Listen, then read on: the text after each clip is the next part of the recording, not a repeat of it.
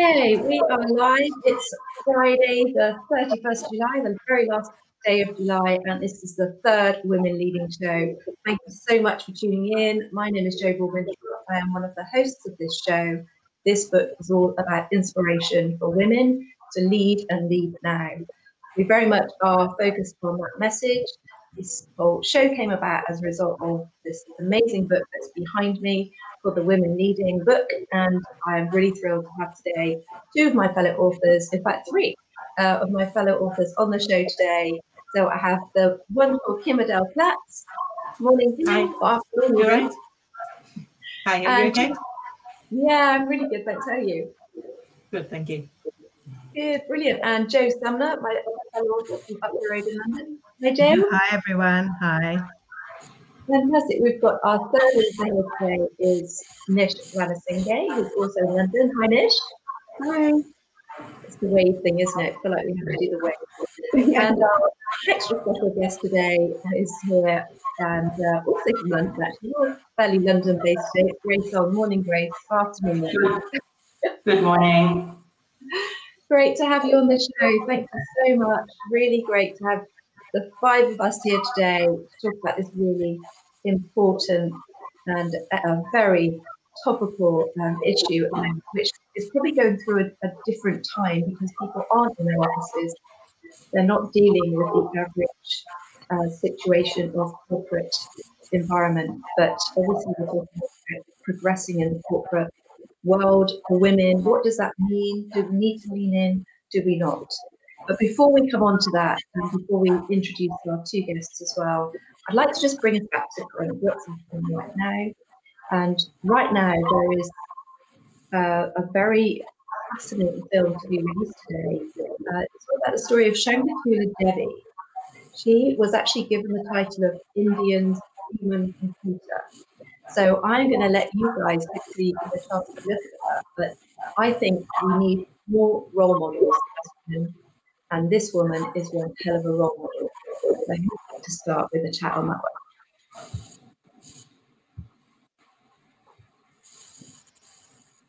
Jo.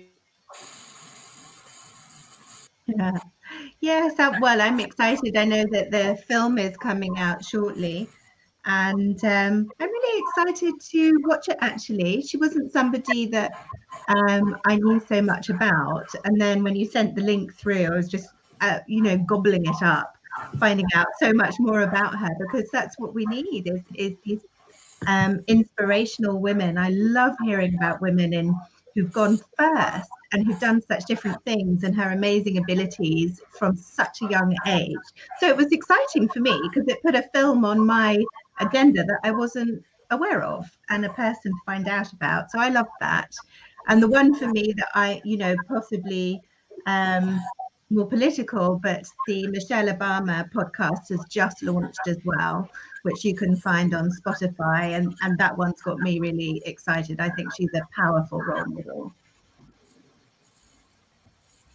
I must admit, I listened to Michelle Obama's yesterday as well, and it's her first one, her intro one is a really good and insightful piece into her, a bit about her journey, but also her as a person, and the journey, what's important to her and what she's learned. And I think that's what we need more of, isn't it? People sharing their actual story, what's happened to them isn't overnight success. It's taken a lot of challenge. They've had to push themselves through that fear, that concern that they might not be enough, that it might not be right for them, and yet when they do, look what success they have. And I think the more stories like that we can learn from, the more confidence we can get collectively to push ourselves through. And I think it also provides younger women so much, a bit of hope that they can be the one. I mean, I've read both the book as well as her movie in The Becoming on Netflix, and I must say, there were a few moments when I read the book that I got quite teary and quite emotional, because I thought, oh my goodness, she had to take, what was it, 2 hours or 2.5 hours each way just to get to high school, and then she went all the way to Princeton, and just to go through that as a teenager. I can't imagine a teenager now doing that. I'm sure there are a lot and one day to become the first lady. I mean, for so many of her peers back then, that wasn't even in the realm of possibility. And I think we need more role models like that, because there are so many women who think, oh, I could never be like that, or, I didn't go to the right schools, or I don't have the right firms in my background, or I'm not going to be smart like that. And actually you can, but it definitely takes a lot of work, a lot of determination, a lot of willpower.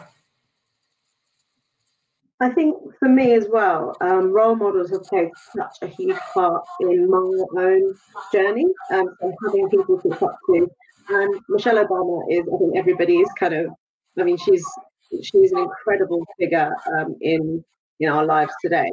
But there's also a show on Netflix called Bringing Down the House. Have you heard of Alexandra Ocasio-Cortez, the female senator? She's very young. I think she's even younger than me. From New York, who's managed to make it all the way to the Senate. And she was fantastic. Her journey started off with her, what Grace was saying, in waitressing. She was a waitress who just decided to take on politics. And it is having those stories of people who are just super strong and able to overcome their own imposter syndrome, often in the women's sort of world. And say, look, if that person can do it, I can do it too. And I know that I faced a lot of questioning in my own ability. Things like, again, what Grace said. Have I got the right qualifications? Have I got the right grades? Have I got the right companies with my CV to push me forward?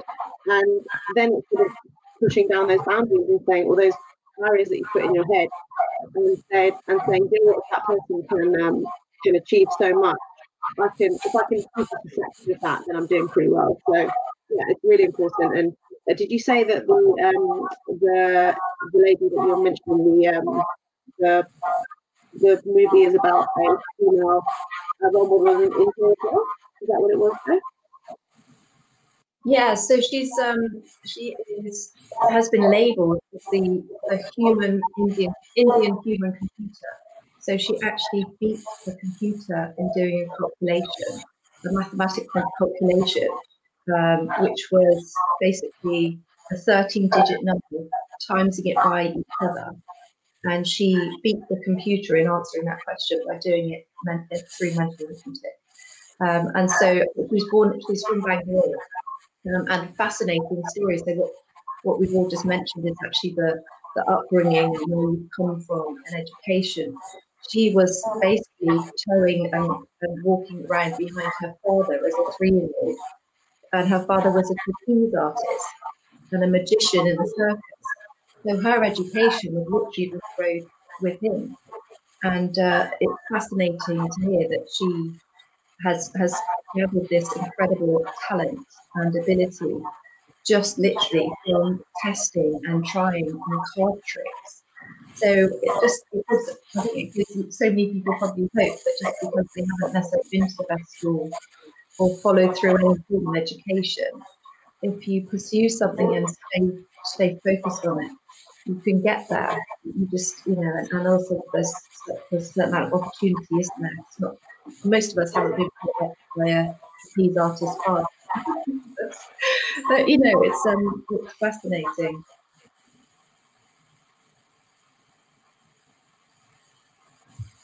But for me, it raises quite an interesting question, which I wonder if it will be of relevance to Nish and Grace with what we've invited them to talk about, which is the balance between your talent. So she's doing these calculations as a 3-year-old. So there's obviously a gift, and she regarded it as a gift from God. So she didn't actually visit Russia or China. She wanted to visit places where the idea at that time of a gift from God would be celebrated. But we're talking about the mix of what you're given and then what you do with it through application, and the importance of role models in giving you the courage to keep going, to persist, to believe that, the mistakes will be how you learn and improve. So I'm really curious how that will fit into the rest of our conversation today. Yeah, I mean, I think that's a really good point. I mean, it's the whole sort of nature nurture concept, and also there were quite a lot of studies about career development and what made how do people become successful, and what are the traits? Is it the education? Is it the upbringing? Is it the family? And in my own conclusion, I feel that it fundamentally comes down to drive and resilience.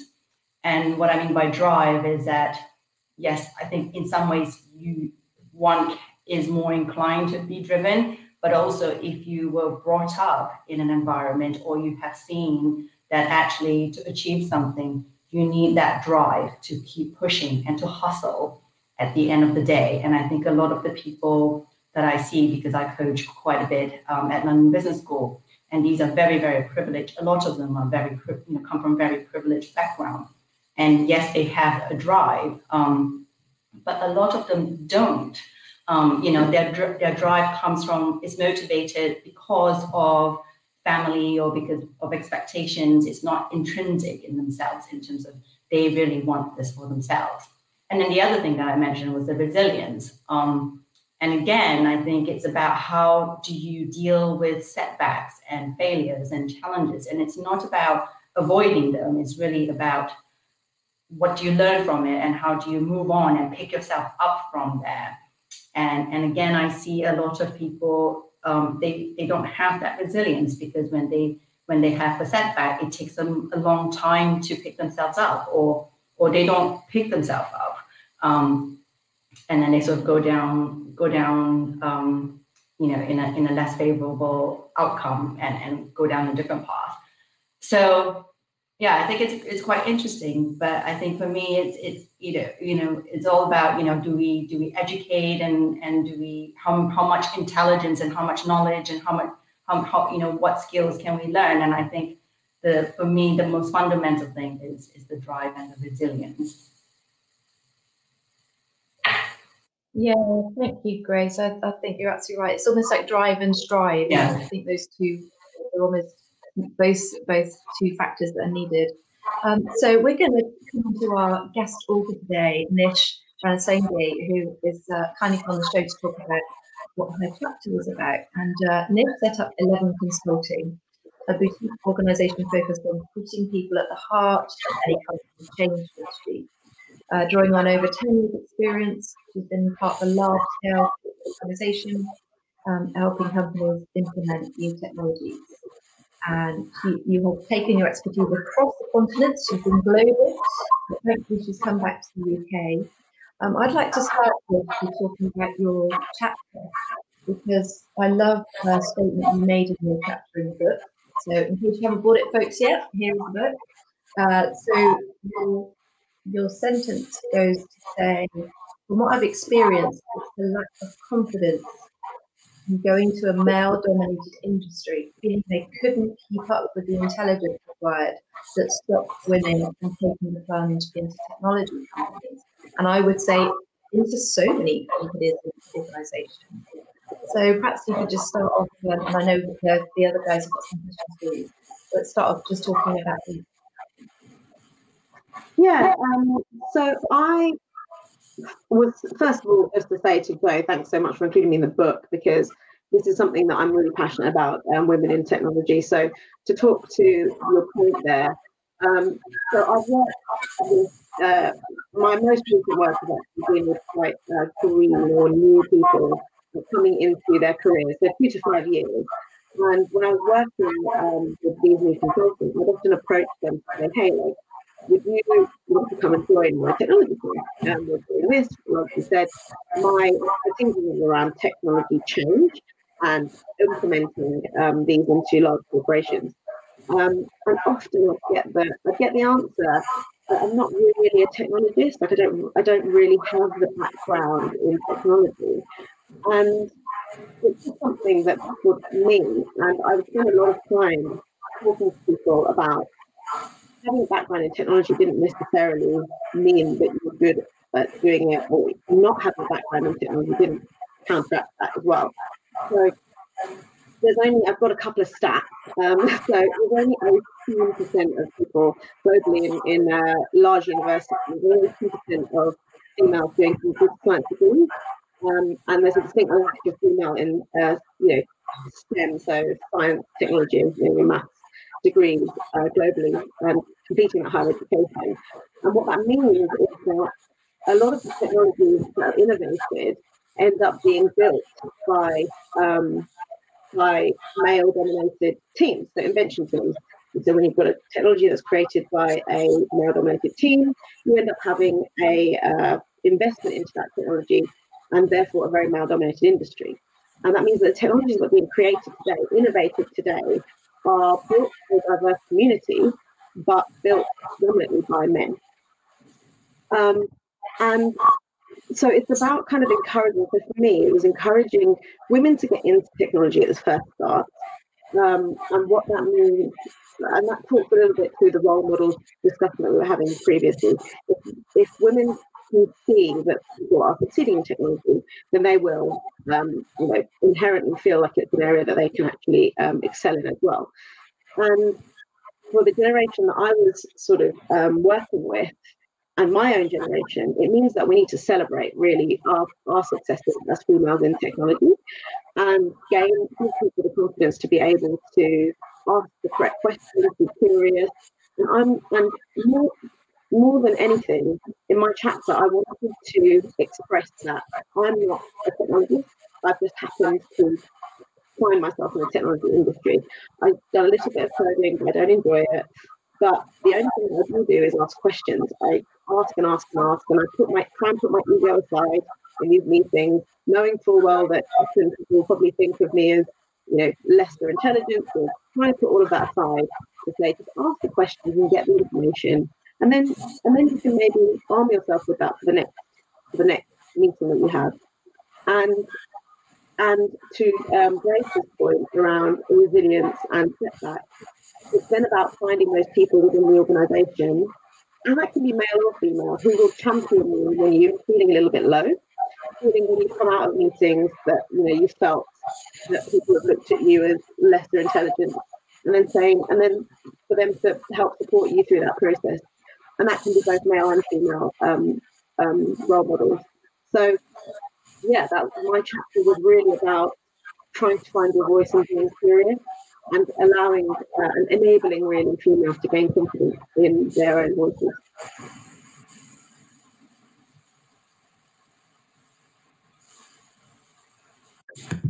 Fantastic, Nish. Sorry, I've just had to do an emergency scoop because I think I've got some technical issues with my sound this morning, so I've just had to rush off and get my headphones. So fantastic. I'm lucky, Grace. We can come on to you actually now, because you've obviously had phenomenal challenges in your industry as well. So let's just create more of a discussion, because I think you and Nish have sadly a lot in common.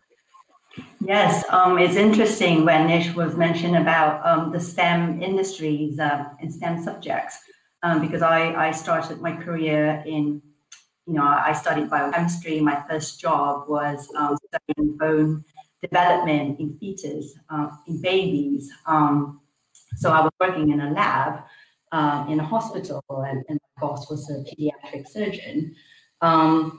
And it's so funny because yes, you're right. And if the number of women in science is they're a minority, and now it's probably a bit better. But then as they progress up the career, whether or not it's STEM industries and in any industries actually, by the time women come to having a family, that's when things starts to drop out. And that's where, you have even less people going up the funnel and going up to senior leaders.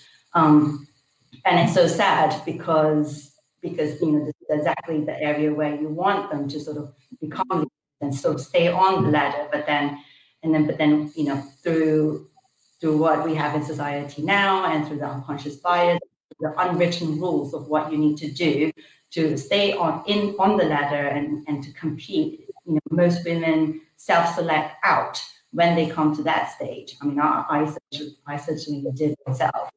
And I think going forward, the positive thing is that the younger generation today, men and women, you know, they have seen from their parents and from us, and you know, the men that I coach today, they say, you know, I just had a family, I don't want to have such a job, you know, I want to be there for my family, and I want my wife to continue working.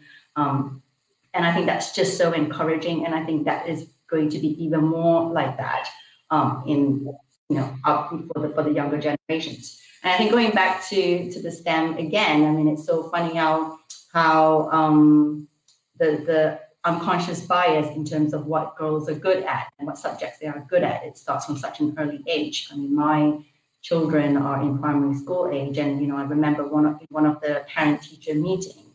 And luckily my daughter is a little bit more advanced in her math, but she's not quite as fast. But she's put in the group, but then there are all other boys, and that's affecting her confidence. And the teacher was saying that actually, you know, girls at this age already feel that, you know, they're not supposed to be good at math, or they're not supposed to be good in science, which obviously frustrates me given the fact that I came and studied biochemistry, and you know, it's a subject that I'm passionate about. And I think we still have quite a lot of ways to go to address the unconscious bias, even amongst teachers. And you know, I'm generalizing it. Obviously, not all teachers are like that. I've met equally very encouraging teachers and who go out of their way to rebalance that bias. But it's, yeah, I think we still have a long way to go on that front. Yeah, and I think hopefully you guys can hear me now. Yeah, we're good. So again, it comes back to role models, and you know, having been a teacher, there are so many teachers and so many teachers that are in certain areas, but we need more female role models, don't we, in the areas that we're talking about.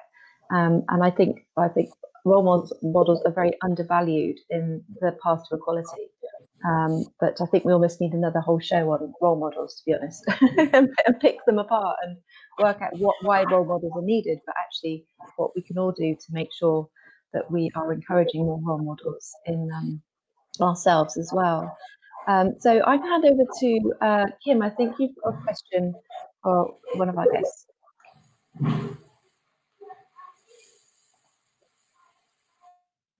Oh, I can't hear. Kim, you're on mute, lovely, sorry.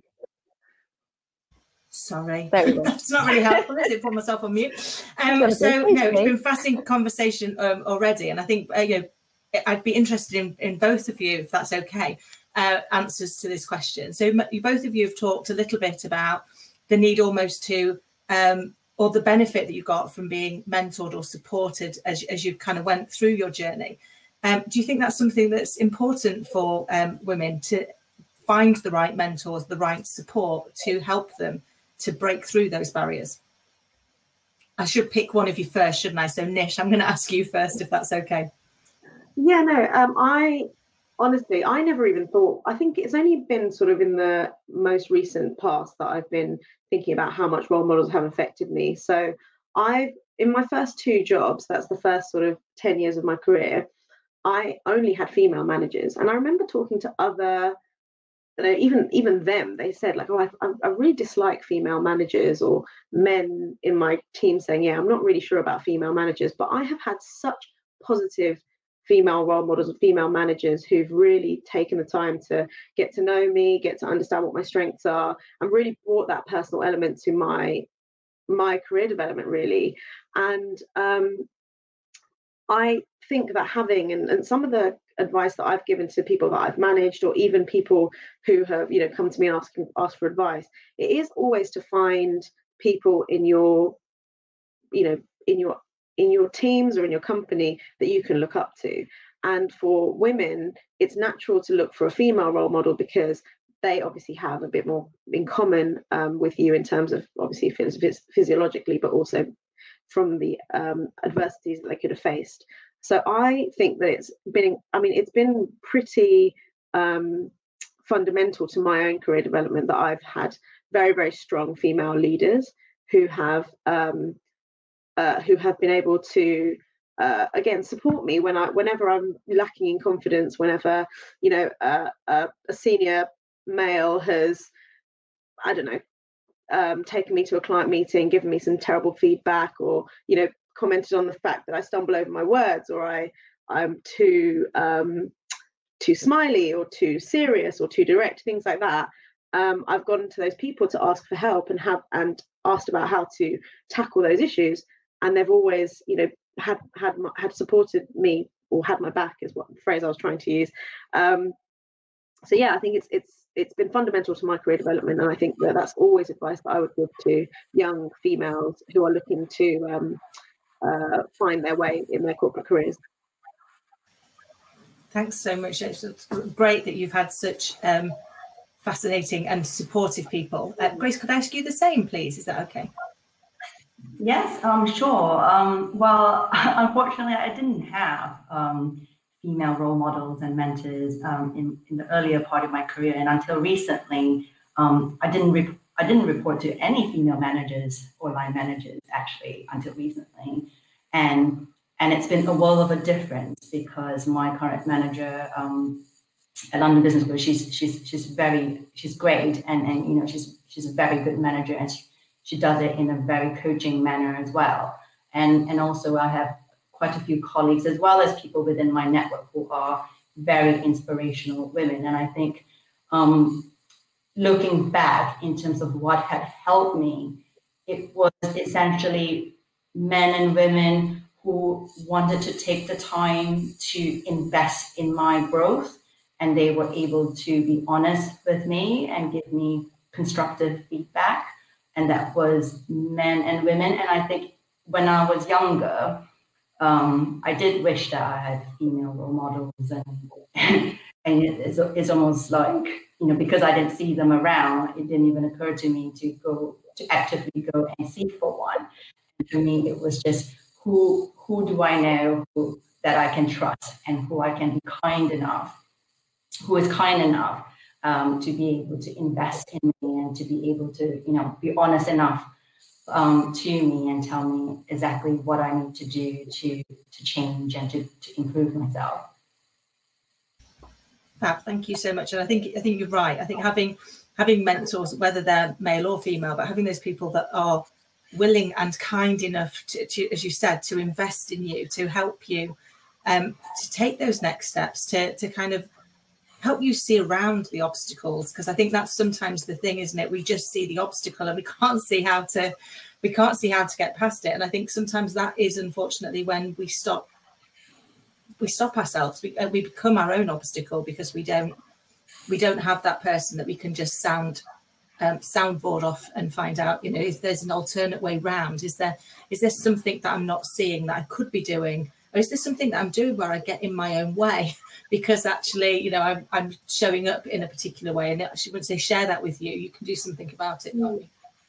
Exactly. Yeah. And the point about, you know, being able to have, you know, that sort of handful of people that you can go to, and they because they have your interests at heart, they actually spend the time and analyze, you know, oh, you could do this better, or you could have said this better, or, you know, your choice of words and your tone could have been better for that bit.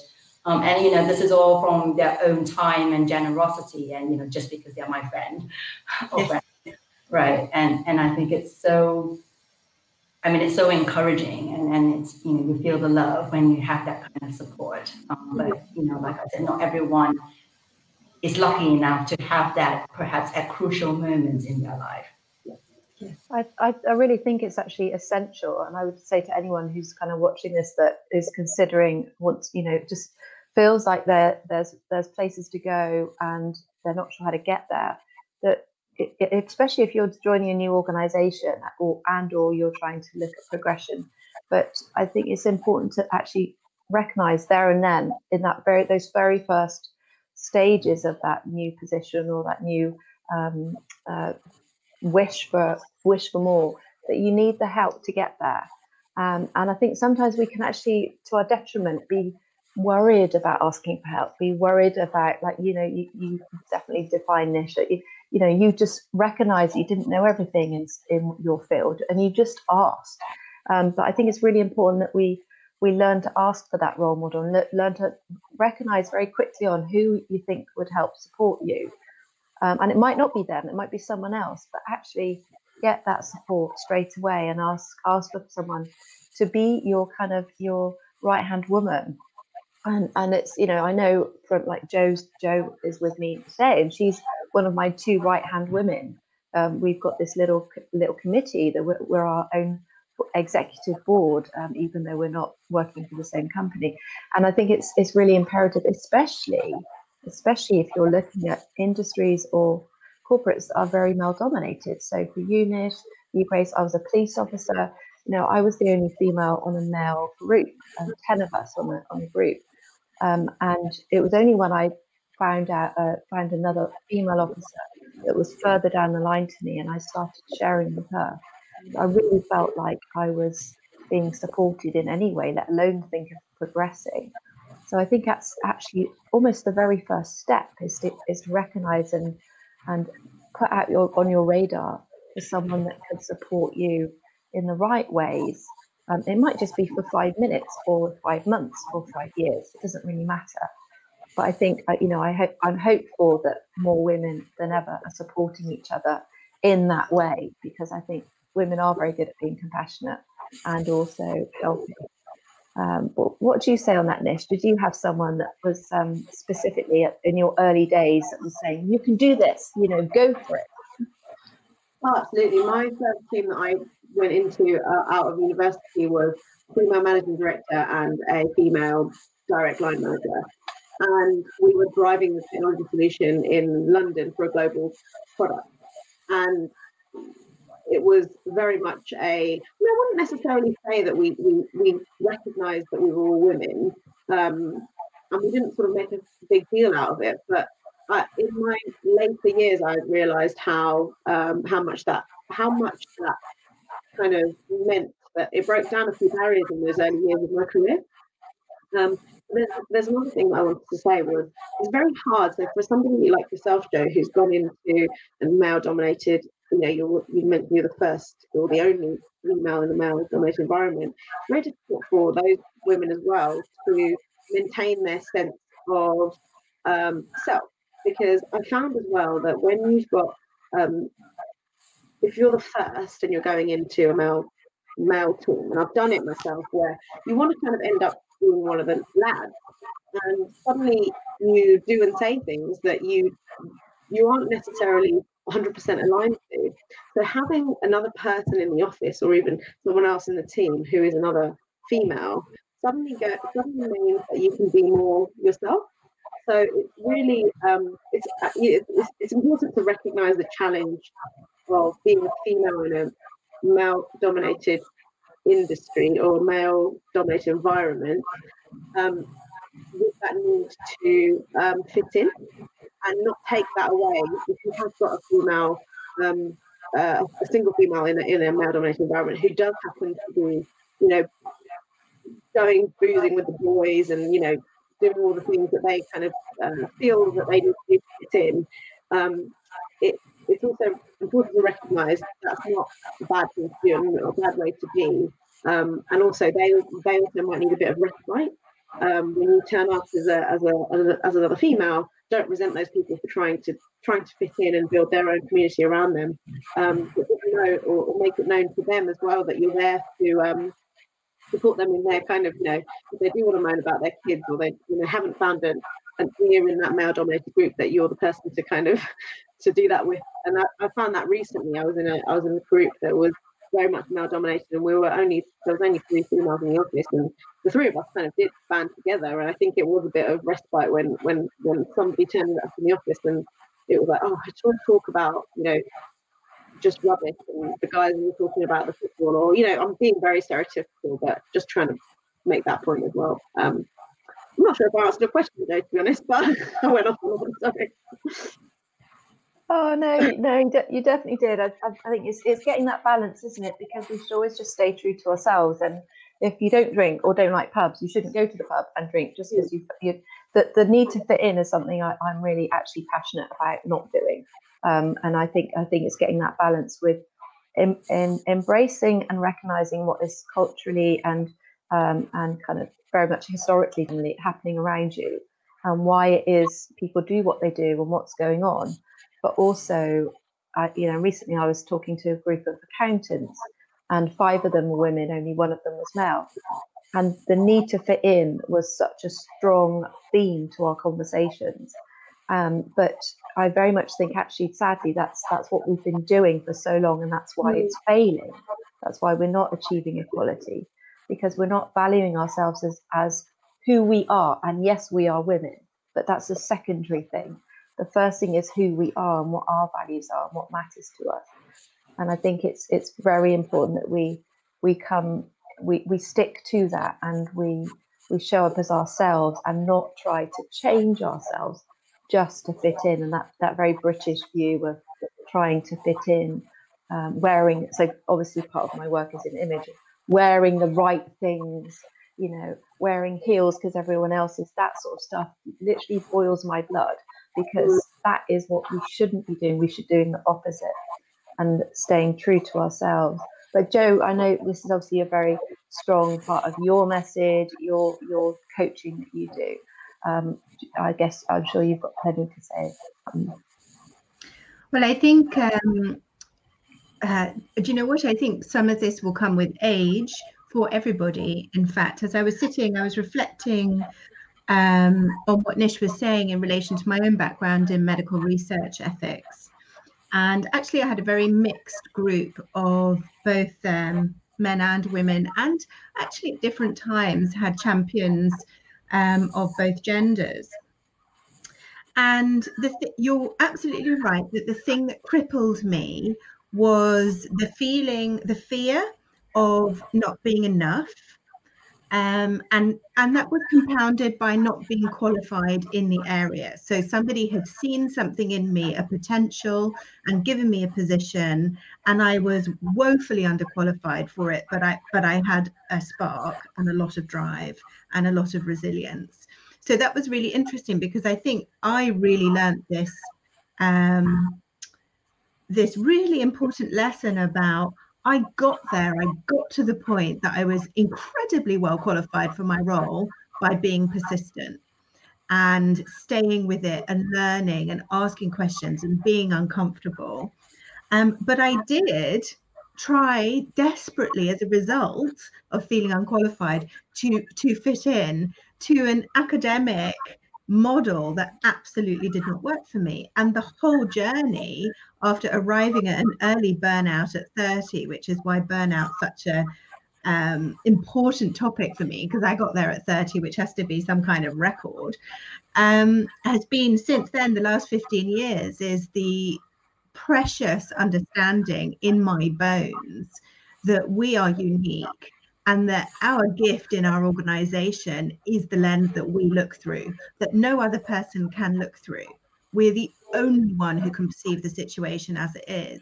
And the strength of a team is the bringing together of all the different lenses and creating something larger, creating something more impactful as a result of valuing the difference. And so for me, it's this sort of poison pill that we all want to fit in so much. I understand it from an evolutionary biology perspective, but I really think it's the poison pill. So in a way, I think I'm in agreement, and also fascinated, because I don't anymore work corporately. I'm fascinated how Grace, how Kim, how Nish, how you find that balance, because equally, I presume, for getting to the very top, you need to have enough ability to be part of the tribe of that organization. So I think that's my question. I'm going to ask it to Grace, and then Kim, I'd love you to jump on as well. Yes, that's such a good question, because the fitting in, and I think this is one of the lessons that I learned, or some of the mistakes that I made early in my career. The need to fit in, and when I became a management consultant, it's obviously a very driven, very aggressive, very alpha type of environment, and I thought, okay, I need to become like that too. And then you sort of go the other spectrum. I intrinsically, I'm an introvert. You know, I like peace and quiet, and I was quite shy growing up. So to have to push myself and become like that, you know, and it's the balance, as you said, Jo. You know, you need to have the right balance of drive, not exactly aggression, but you also need to be able to have the courage to be disliked and have the courage to be different and have those courageous conversations. And like Nish, you said, you know, to find other people that could be your own little tribe or sub-tribe, you know. So if you don't like drinking, but at least you can go to the pub, but then you can hang out with or stand with the people who are not drinking. So you can have just a soda water or juice or something. Or, you know, everyone else is talking about sports. And the good thing now today is that not all males are into the football. So there will always be, if you try now, there will be some other people who want to give football a break and talk about something else. And I think it's, first of all, to have the courage to find those people and to be strong enough to say, well, you know, I don't like this, but I can join you to some extent, but I'm going to do it this other way. And it's the same thing with the clothing, you know, obviously when you're in a professional services type of role, you have to dress like the clients did. I remember, you know, I had to dress differently, especially when I go to Paris, and versus going to Germany or going to the Scandinavian countries, you know, I probably do not spend as much time thinking about my outfit.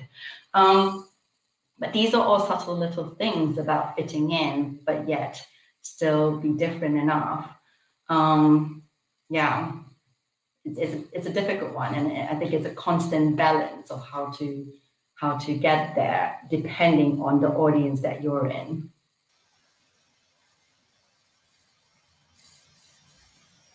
Yeah. I can complete. Well, thank you so much. I completely agree. I think it's been, you know, over the years, and I spent most of my career in corporate life, in financial services and software, both of which were quite male dominated. And you try to fit in, and you know, all the things that you guys have talked about. You know, I recognise in myself that drive to try and be. To just not stand out too much, to just not be too different. And then I remember, and probably it came with age, but I remember going into one company and suddenly realising, do you know what? It's already tough doing this job. It's already a big job without trying to be something that I'm not. And I looked around at all these very professional, very well pulled together, very corporate people and thought, I am a bit like a hyperactive puppy dog. That is how I live my life. I do think there is a positive in everything. And therefore, I'm just going to be me, and I'm going to bound in and be myself. And I'm going to go and chat to people in the canteen and be unafraid to just start a conversation. And for me, it was a game changer. I believe it is what got me from, you know, kind of head of roles into board level leaders, because actually I got noticed by people at the top who were like, you can talk to anybody. I was like, we all can talk to anybody. It's not that hard. It's like, just go and say hi. I said, but if you talk to them, if you go and meet them where they are, they will come and tell you all the things where you get in your own way, either as a person, as a leader, or as an organisation, all the silly things that happen in an organisation that you people see every day and go, this is ridiculous. But they won't tell you because they don't think you're interested, because you've not met them at their level. And I think, you know, for me, it's about being who you are. It's about being human. And I do remember one guy once saying to me, I went to chat to him, he was on the phone, so he was like, I can't talk to you, you're like really important. I was like, it was so ridiculous, just a person. And, you know, I've got a job to do, and if I get my job wrong, then yes, we've got a problem. I said, but you've got a job to do, and if you get your job wrong, we've got a problem. You know, last time I checked, you cut me, I bleed. I'm pretty certain if I cut you, you'll bleed. Please don't tell HR I threatened to cut you. At which point he like laughed, and he was like, you're actually quite normal, aren't you? I was like, yeah, I'm just a person. We're all just people. And I think the more that we can understand that and reach back and help others up. And I think for me, that's the piece that sadly for a lot of my career, people didn't do. I was blessed. I had so many people support me and champion me and mentor me, men mainly men, to be fair, because back then, sadly, women didn't do it. They didn't reach back and try and help other women up. And I think that's where we've got to do more. We've got to go out there and actually help people and say, do you know, there is a way past this. That inner imposter can be quietened. It doesn't have to take over your life, and you can be you and be successful. And the two are not mutually exclusive, and you don't have to lose yourself to do that. I think I had to lose myself to find out that I didn't. And I hope that therefore I can share that knowledge with people so that they don't have to lose themselves first to find themselves, if that makes sense. I totally, everything that you just said, Kim, I was like, oh, completely agree with you, because I've spent so much wasted energy trying to work out how to be more of a leader, more of a force in a meeting, more respected, after feedback that's been given to me to be saying, don't align yourself with these types of people, align yourself with these types of people, all these different things. And I've spent so much energy trying to work out, post-meeting thing. Did I come across as senior then, or was I too quick to agree to those things? Should I have spoken to these people, etc., etc.? But it's at that point where you take a breath and you go, oh, do you know what? I can't be anything but myself. And people just have to get on board with that. And the biggest successes that I've had in companies is where they've just been able to jump on my bandwagon. And also the other thing, Jo, to answer more about the question in terms of how I've been able to navigate that in corporate, is that recognizing that when it's too much of a struggle in a company to be yourself, have the power to step away and say, you know what, I'm going to finish this program. I'm going to do the best that I can. But these people aren't for me. And it's recognizing that often companies that have that inherent culture of inclusivity and championing people being their authentic selves, those are the kinds of companies that you want to work for, because they're going to support you being yourself no matter what. The ones that are a little bit, that don't have that alignment to your own values, you don't have to struggle in them. There will be other companies out there that will accept you for you, and that's something that I've kind of started putting into my value stream as I've started creating my own business and started thinking about how I'm going to take people onto that business, potentially working under me. It's something that I want to really kind of hold on to as one of my core values. Absolutely.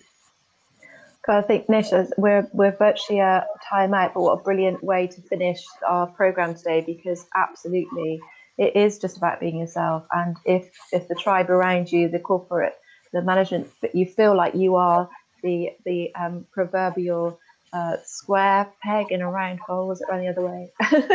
It's Friday. But when you feel like you are a misfit, you're not. You're actually just in the wrong place, and you will fit in where you are meant to, where you feel right. And I think when there's so much of a backlash and you on a regular basis feeling like the odd one out, you're just not in the right environment.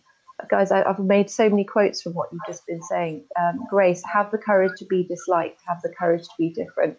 It's so important, isn't it, that sometimes we will create kind of a problem, we'll create difficulties, but you have to be yourself. It's the only thing we can actually be, and it takes more energy to be different, to be false.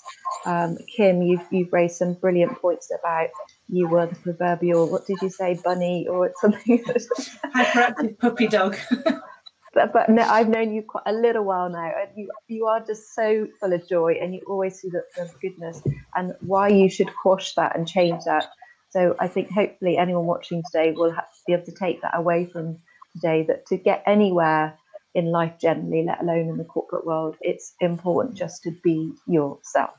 And if that doesn't feel right for where you are, then change where you are. And I know that's not that simple, and I've got the CV 3 miles long, but it's so important that we keep looking for the place where we feel that people around us are value orientated like you.